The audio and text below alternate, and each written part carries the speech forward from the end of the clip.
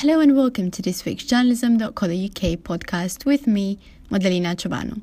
Today we're speaking to Steve Wilson-Beales, Head of Editorial for Global, the media and entertainment group that reaches about 25 million people in the UK every month. It has 8 radio brands, including LBC and Capital FM, as well as 2 digital-only brands for young people, Pop Buzz and We the Unicorns. Steve will give us some insights into LBC's strategy for producing and sharing audio and radio on social platforms. He will also tell us what LBC has learned about audio shareability from a period of experimentation earlier this year, and why people listen to and engage with LBC on Facebook.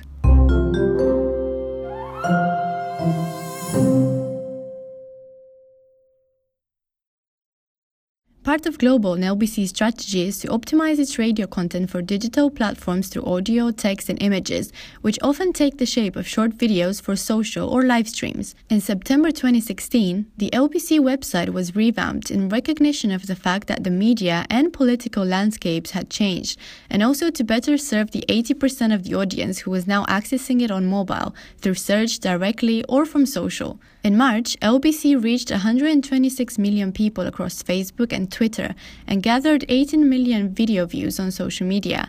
So what is it that draws people to it, especially on a platform where we tend to scroll through our feeds and watch videos with the sound turned off? As LBC, we're always talking about the issues that really matter. Like other news organisations, we're all about ultimately holding those to account, and we hope that each day we are being informative and entertaining. And time again, our audiences, they really feel that they have a personal connection with our presenters. So obviously our presenters include the likes of James O'Brien and Nick Ferrari, Majid Nawaz, Sheila Fogarty, Ian Dell, Ian Collins, Clive Ball, etc.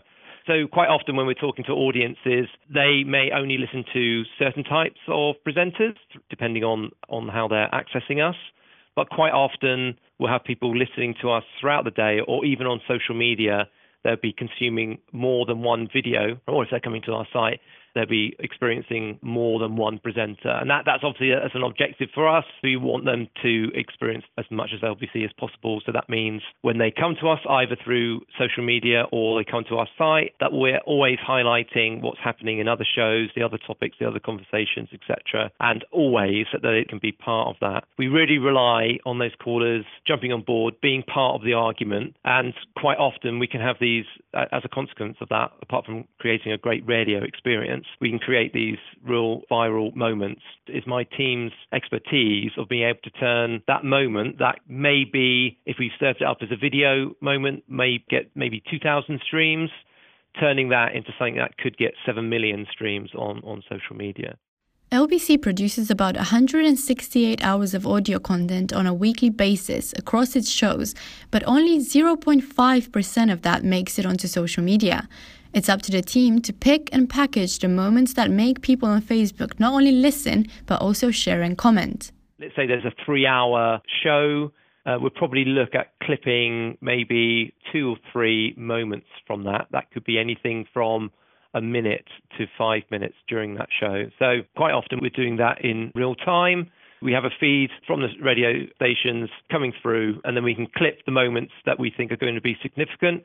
We may serve that up immediately on social, or we might reserve it. We're quite sensitive to overwhelming our audiences across our digital platforms. And if we were to flood them with 10 clips an hour, we know that audiences are not going to respond to that, primarily because of serving them too many clips, but also because it's similar images of someone sat in the same clothes, in the same position, in a seat, in the studio. So those clips are going to start to look quite similar. So we really do put a limit on those clips and try to identify the best clips that pull through. Now, that often means that it's down to the team to be able to identify that headline and the abstract in the moment and to get that out on social media. But there may be moments that we might want to hold back after the show at a peak viewing time.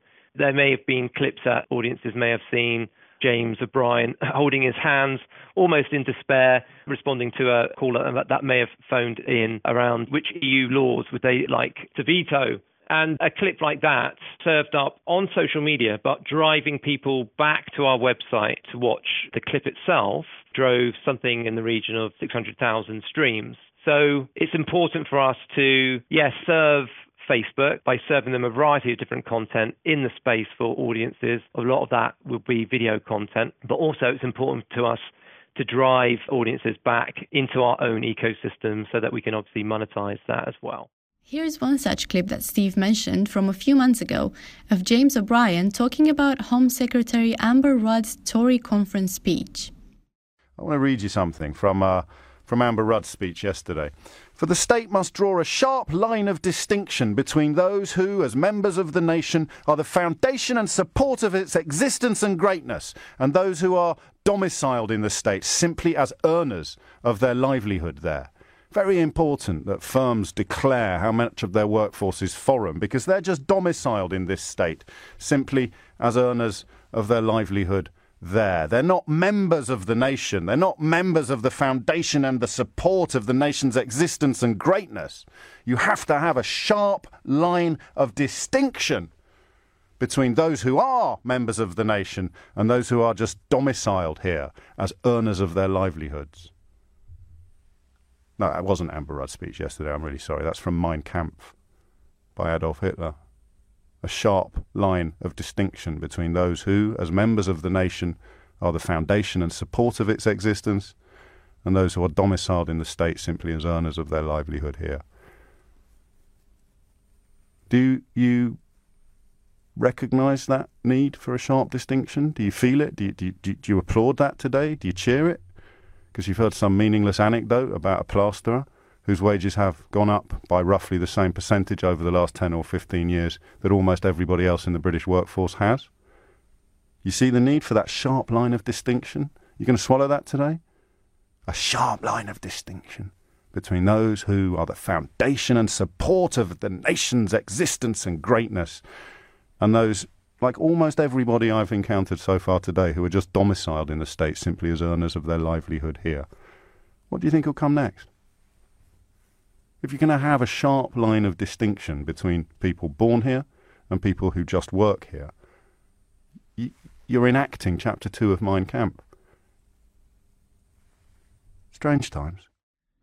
LBC did some audience research in February asking people of ages 18 and over what political content they were consuming and what their opinions were when it came to Brexit. Regardless of their views and age, people said they appreciate the wide range of voices and opinions featured on LBC and that they keep coming back because they trust it. I think that in a post-truth environment, people want to hear, and they are coming to talk radio because we live in complex times and people want to hear views straight from the horse's mouth, as it were. And they really do connect with the presenters and the callers that we have on the show because it feels unscripted, authentic. I mean, let's be honest, our presenters are there to basically challenge sound bites. So if a politician thinks they can just come in and just quote one or two lines, then our presenters are going to dig deeper into that.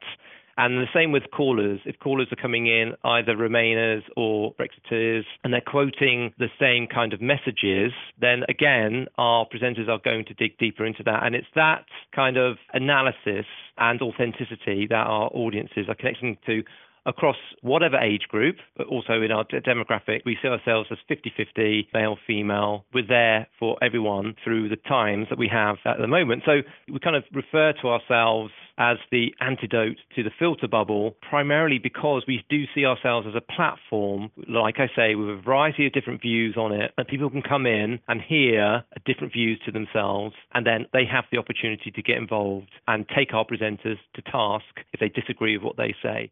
For 1 month in January, the LBC team went back to the drawing board to experiment with video other than on-demand clips and live streams from the studio, which they had already been producing. The new formats they tried included presenter-led videos on a news topic, which had the presenter facing the camera in the green screen room to discuss a point, videos with or without a presenter showing both sides of an argument, as well as explainers and videos about evergreen topics, such as road safety or education. Here's Steve explaining the advantages of having a short but focused period of experimentation.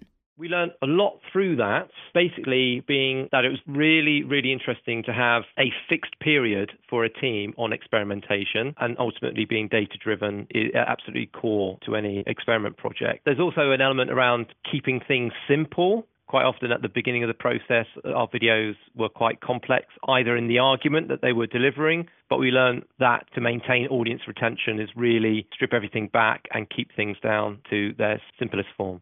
Shareability was also a big part of that. So quite often, yes, we all know that we need to start videos and they need to make a point and captivate you ultimately within the first 3, if not the first frame, the first 3 or 5 seconds. But quite often when we're looking at, okay, why would someone share that video? We'd often look at what the end point was. Why would you not share this video? That was more our line. So the end of the video became as important as the beginning. And that's particularly important around the videos that we share from the studio on a daily basis. If we're taking a 2-minute clip from a presenter in a studio, it's very important to captivate you at the beginning, but also we don't want for it to phase out after a couple minutes. We want it to end on a bang and not a whimper, so it makes you feel compelled again to share that. So shareability is absolutely fundamental to what we do in video. It also helped the team understand what worked and prioritize resources going forward in the run-up to the upcoming general election on June 8th. The other point to raise is, video is really hard. It requires a lot of resource to create something truly original that can cut through. And that's often really hard if you're working in a newsroom environment when you have the pressure of reacting to live events. And if you don't constantly review what it is that you're doing, you can end up being trapped in a cycle of creating video, which is fairly similar to your competitors. So you need to be brave enough to hit the stop button and go, right, this is not working. The quality of what we're doing is fantastic, but compared to what you see every day in Facebook and across social media, it doesn't cut through enough. So let's try something different. And that's all going to be entirely down to how close you are to the data and moving things from there. So basically for us, we learned also that to get that cut through, obviously it's down to the opinion. Again and again, we found that the videos that performed really well were those that had very strong opinions in them. So our journey in that month took us from trying a lot of wild ideas back almost to the beginning to understand actually, at the heart of this, what people want to hear and what they want to share and what they want to react to and engage with is opinion, which is at the heart of what we do at LBC. So it was useful to go through that entire journey to learn what formats not to do again, but it would help us in the future to optimize our videos going forward. So that's what we're now focused on going ahead as we approach the elections on June the 8th, is around how are we going to be there in your feeds with you, with our videos, with the presenters and on the topics that you really feel are important. That's it for this week's episode. If you're interested in finding out more about LBC and other organizations' audio strategies on social, we'll be talking about it at length at our upcoming News Rewired conference on July 19th in London. Tickets are available on www.newsrewire.com. Thanks for listening to this week's journalism.co.uk podcast.